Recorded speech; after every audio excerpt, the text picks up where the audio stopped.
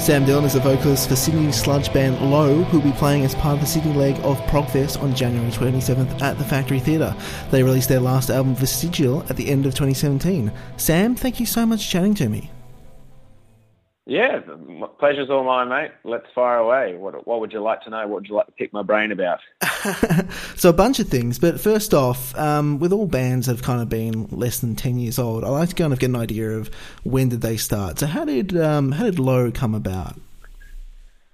Well, Low was the brainchild of Carl, our guitarist, and he quickly recruited Adrian Griffin on drums and Adrian Shapiro as the bass player.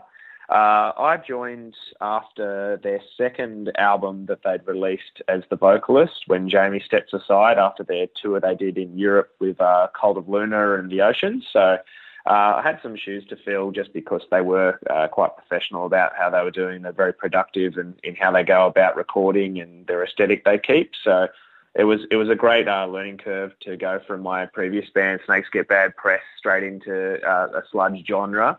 I would think it was a while now. I've been with the guys for, say, 4 years, but they've existed for another 2-3 before that. In terms of you as a vocalist, how did you first get your start? Like, when did you first start? Like, I actually want to have a try at singing.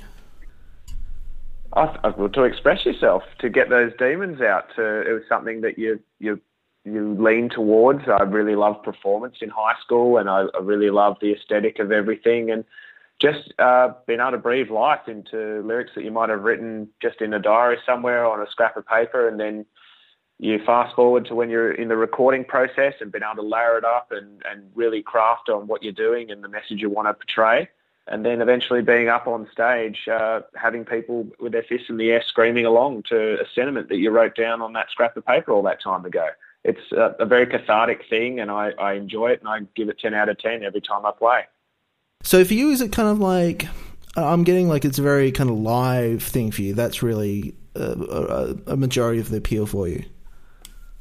Oh, of course. It's like eating. When you eat food, the food is only relevant in the taste buds and that while it's in your mouth. So I like that approach with the aggressive music as well. It's a very visceral thing, and I need the audience feedback while I'm doing it, and I like it to be out there. And even in the recording process, I want it to have a live vibe, a rawness, a viciousness to what I'm doing.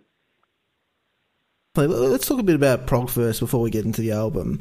How did you guys get involved in Progfest? I'm always a bit fascinated by that.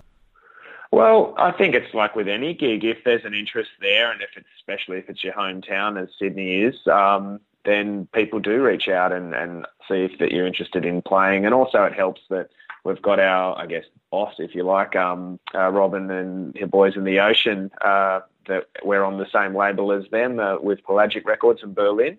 They're one of the main acts on the day, so it makes sense to have us on there. And also we do quite well in Sydney, and we're very happy with the people that turn up to the shows. And I think with the kind of the way that the lineup is, we're more one of the, I guess, aggressive bands that will be on the roster for the day. A lot of these bands are going to be taking you down a rabbit hole of instrumentals and things. So it's good to get a kick in the face in between that for the lineup of the day. Is there any other bands that you're interested in seeing who are playing apart from yourselves? I really want to see the Ocean again, just because when you do see it, they really submerge you in what they're doing. It's a full-on experience with all the projecting and the way that they govern themselves on stage. I'm not so much an instrumental kind of guy, probably because I'm just a bit focused on the vocal side of stuff. So I'm going to always lean towards that and the human element of what you're watching. But there's some great bands, and I think it's very well represented with the talent that's going on in Australia right now, not just in the sort of the proggy stuff, but alternative music in general. So I feel there's a bit of a renaissance happening in Australian metal these days. So the support's growing, and I'm really happy to see more people go and spend their hard-earned money on live music rather than just sit at home and Netflix and chill. Like with you playing a show, I think you've kind of touched on this a little bit already, but what is it that you are trying to do when you're on stage? To me, I've wrote those songs, like I've wrote the lyrics, I've wrote the message. I want to inhabit the mystique of what I'm writing about, of the aggression of these characters, of the Judas Steer and of the Locust Christ, and what I go on about in Vestigial as a concept. I don't really like this Australian mentality of picking on someone that's having a go or that's going full out, like as if it's, oh, he looks like he's trying. That seems a very backwards thing for me. Like, why would you bother learning all that stuff? Why would you put your heart and soul into something if you weren't going to give it your all when you're on stage? I don't hold back, and I would really like to see other acts not do that as well. I think that's sort of perfect segue into your last album, Vestigial. When you first start working on that, coming off, I think you've been coming off the previous EP, wouldn't you? Yes, yeah. Well, life gets in the way. We do have families, we do have jobs, so there is a bit of a cooling off period between releases, and that was my first attempt with Low as a vocalist. So I was, doing justice to their previous material live, but also wanting to put my own stamp on, like, stylistically of where it was going to be, and give it that raw live aggression and the over the top theatrics that I hopefully am known for. And with Orca and the film clip and stuff, it was just a really nice way of sort of an introduction to the band and what direction we were going for. Then fast forward to Vestigial, we had a very clear idea between Carl and I of keywords and concepts and visuals that were going to be going along with the whole package. And it just was quite an organic process between all the members of sending in their stuff over email and jamming it out and making sure that we were ready to be able to go into recording process with no sort of dead weight, and making sure that we had everything refined. Let's kind of dive a little bit deeper into how you kind of approach the vocal aspects of it. To a large extent, a lot of bands lay down the music before vocals come in, or there's kind of they're laying down the vocals and music at the same time. But there's often a kind of reliance on the music existing in some form before that. So, bare bones of a song are emerging. Where do you come into that? To be fair, I let Carl and Griff do most of the musical stuff, like, without my interference. I might just hint at certain ideas that are floating in my head that I've got penned on paper that I'd like it to embody or, inspire in some way. But I leave all the music stuff up to them, and then I end up getting, usually quite quickly, a large Bible worth of songs in my inbox that I have to filter through. And I prefer to be working on those at home in my own privacy, just penning out phrases. And I'll often record stuff because I live interstate. I live in Melbourne. So I do that at a private studio down here, and then I will go and do live recordings with Carl. So he masters the helm of all our recordings, and, not just saving money, but also it's great to have a member be so into the production side of his own songs. So we managed to capture that aggression that we were after, that we might have just been dreaming up in the jam room. So you've got like a song. You're like thinking about certain ways to approach it.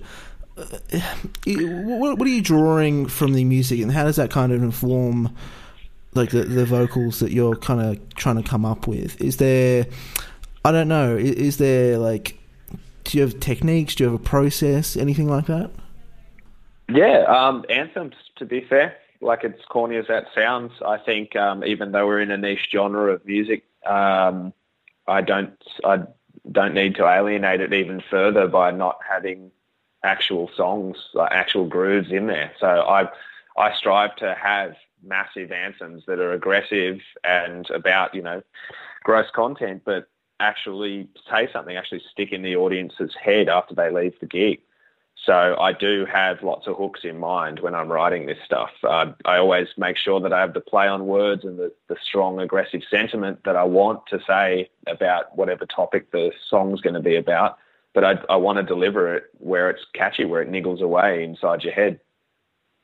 And where the lyrics come from that, do you have like concepts in mind, themes in mind before you kind of bring that to the music?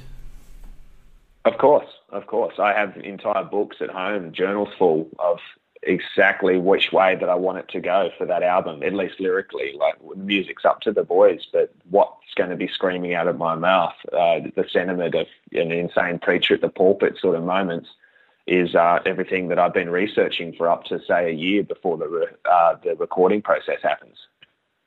I find that really interesting. What goes into that?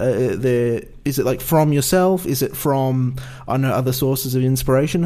What informs that kind of text? Well, you can't help but put your own marks of your own self into the song. Even if you're talking about a world political view, it's going to be from your point of view. So you got to be able to dive in there, but also have what makes you unique inside there as well. I'm constantly reading, I'm constantly looking at headlines, not often for an entire article, more just a little string of words that I think really sticks with me and affects me.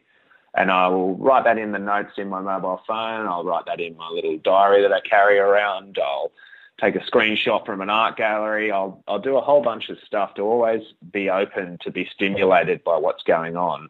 And I'm really interested in the themes of lies and of, I guess, the power play of what you can do when people have got their heads down in their devices. Like, it's quite easy to pull the wool over someone's eyes if they're constantly distracted or they're constantly being fed mediocrity.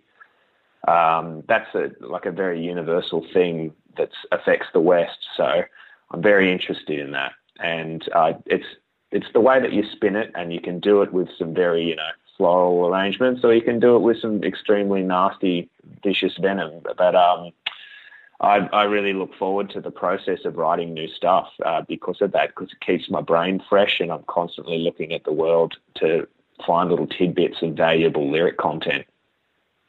It's interesting you say that, because the last, several years in particular are quite key for those two kind of concepts, lies and digital distraction. Yeah. It's become like, the jester is now the king. That is the way I see the politics of the world at the moment. And these monsters like Kim Jong-il and all that stuff, these are monsters of people's own making. They don't just arrive from nowhere. They are here through ignorance. They are here through contemplating your emotions and your morals, and this is where we end up.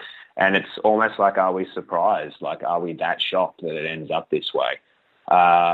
Things like the Judas steer that I talk about and the locust Christ inside the lyrical content of Vestigial are direct metaphors for all this. I think I've seen you maybe mentioned earlier, them as characters, which is kind of interesting because obviously a lot of lyrics have characters, but I don't see many people talking about characters a lot. What is it that kind of makes you formulate it more specifically as characters? I think it's just a lot more linear and a more impacting if people can visualize what's going on. Sure, bring your own meanings to things, but these are clear concepts that I hope are hard hitting, and I love the imagery involved and the imagination that goes into it, and also the poignancy of what's being said. So I encourage most people out there to, if you're going to create something, really put some passion into it. Don't just be like, that sounds a bit creepy or that sounds a bit gory, I'm just going to whack it over the top of someone's hard-earned riff. Really, really put yourself in there so you can be noted for what you do and you're not just another blob in amongst the music.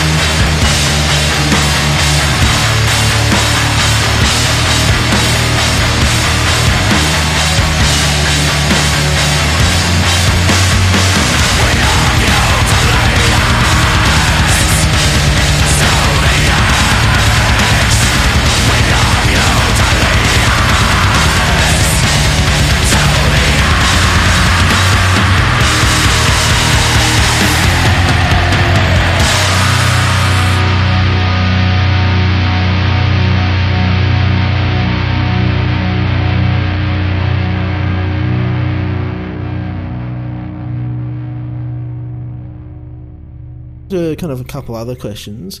You also joined Hadel Moore, I think it was back in 2016. Talk a little bit about your experience in that band as well.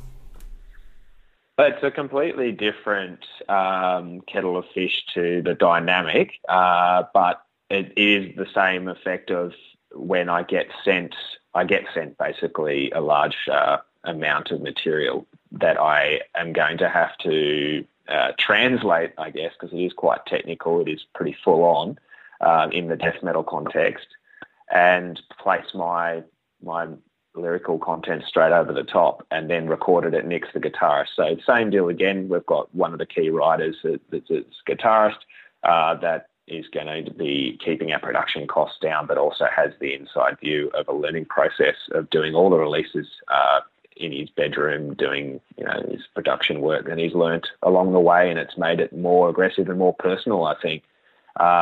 Nick does a lot of the artwork for Hadel Moore, so it's a really nice little thing. You've been able to utilise what you have in your own little cottage of talent. Hadel Moore's far more technical and aggressive band compared to Low. Not heavier or not heavier. I think heavier is like more a subjective thing. They definitely got their perks of being violent and hard hitting, especially in the live front. The drums are a bit more out there in Hadel, and the guitars, having the two guitarists and stuff, it's a bit of an assault on the senses. Now, being a vocalist, them being not similar bands, but bands operating in kind of similar spheres, how do you approach those two differently, vocally and lyrically?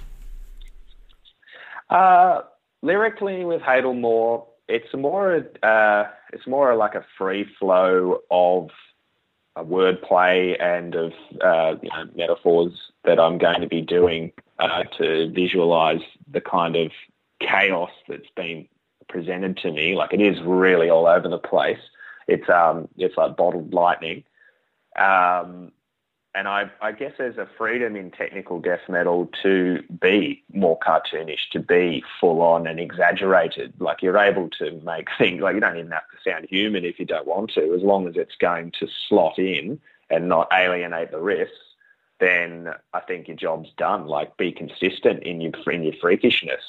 Don't be afraid to experiment with your voice. Like, I get more of an interest for Hadel Moore doing vocals that come from performances from villains in movies and cartoons and organic animal sounds. And I find that if you're truer to your voice's natural sort of weirdness, then you're going to go way more monstrous and impacting than trying to mimic the roars of screams of existing death metal dudes. So put more of yourself into what you're doing and just be consistent with your delivery. And in terms of those bands, I think you released... I'm totally blanking on when you released Om. Was it 2017, 2018? Yeah, I think it was in February. It was either in... Yeah, it's all muddling together. We've done a few now. It's only about a year and a half, 2 years old. So it was like a massive experiment, and we enjoyed just going super duper over the top with the layering and the atmosphere building. So even though it is death metal, we try and give it that sort of movie cinematic vibe of open spaces and really teasing out the riffs and solos, not so you just bludgeon with the same one over the top of each other. And what's the band up to? Both bands up to at the moment? Is there any? Are you taking a break? Is there any sort of material you're working on at the moment? What's happening? Well, currently Low is formulating, I guess, album number 4. It would be. And that'll be coming out later on this year. So we're already in the early writing stages of that, and currently I'm sitting here drawing up merch designs that are going to accompany that release. As for Hadel Moore, I'm not sure when this episode will air, but I would say what's going to be happening is that I'll be in Europe doing 22 shows in 22 days with Psychroptic, Hadel Moore and Aversion's Crown. So that's going to be a massive road trip, and it'll be full on. It'll be a boot camp, especially doing that vocal performance every single night. But I'm very looking forward to it, and it's been about a year since I was in Europe with Low, so I'm really looking forward to seeing some new faces and some old friends. And so with Low, previously, did you do this kind of widespread tour? Yeah, I've done about 20 odd shows in Europe with the boys, which was also pretty full on as a schedule. That was a lot of fun. That was their first headlining tour of Europe. We played a whole bunch of very weird places, like got almost to the border of Russia, and we were playing in Romania in small club shows and doing sold out shows in London. And yeah, it was a great experience. We really, by the end of it, you're very fine-tuned of what you're doing, because you're trying to do your best and win over new audiences every single night, amongst also running a van and getting your merch out there each night. That's really, really exciting. I want to ask you a couple of more personal questions. Doing a little perusal of social media. If I'm not mistaken, you're a snake handler, aren't you? Yeah, I'm a snake keeper. I've got a Woma python at the moment. Paloma the Woma is her name, and she's a lovely scaly bundle of joy that I keep at my house. I've always had reptiles in my life ever since I was about 5 or 6, and I've just loved the primitiveness of them and the purity of them being what they are as great survivors. On the more musical side, like, when did you first start to get into heavy music, and what attracted you to it? I didn't actually really like music much as growing up until I was about, would have been 13 or so. I never really listened to it. I spent most of my youth looking for snakes and lizards and frogs and turtles out in the national park where I lived in New South Wales. And it wasn't until I stumbled across a couple of video clips on Rage, I think it was, of Nine Inch Nails and Marilyn Manson, that I really got into the visual impact and the ferocity that went into these live shows and the theatrical quality of it. And the first gig I went to see was actually Alice Cooper on the Brutally Live tour that he did out at the old Telstra Superdome. And I was just transfixed. I thought it was fantastic, and I thought to myself, I could do that. I've always loved a flair for theatrics and aggression and the art that goes with it, and these people even act like kind of like reptilian stuff. So I just threw myself into it, and a couple of bad haircuts and cringeworthy EPs that never saw the light of day later, and now I get to tour the world doing what I love and being like a lizard on stage but screaming my head off. Yeah, I did see I think it was Christina in the Void did an interview with you, and you're described as reptilian. So. Yeah, I think it's the eyes. I think my eyes are a little bit too big for my head, and I think my body's a little bit too broken to look normal anymore. So I'm quite happy with that tag. There's worse things you could be called than a lizard. So as long as it's impacting for people and they're either horrified or mesmerised by it, it's better than them being complacent and apathetic about it. And last question: what have you been listening to, watching, or reading lately? Look, I try not to watch too much crap if I can get away with it. I've got into reading Among the Cannibals, which is about, I guess, the history of cannibalism in human culture, like from religious points of view, from tribal points of view, from artistic and film sort of points of view, which is very interesting.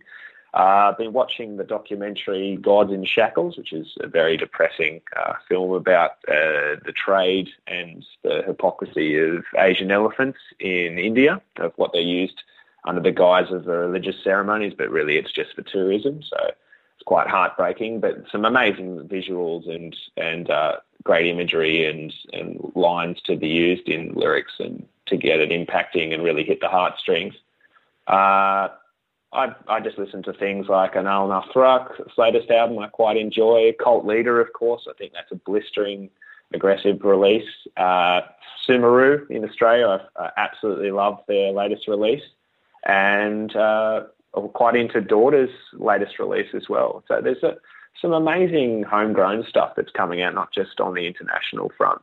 So I just hope people just keep going 110% in their releases and keep making this aggressive music, because I don't think metal is just summed up into one lump thing. There's just so many genres, and it seems to be a new one being created every 5 minutes. So I'm glad that people, even though there is no money in it, still manage to pull themselves away from their phones and create something in their heads, and so they can play it live and get us to expel those demons.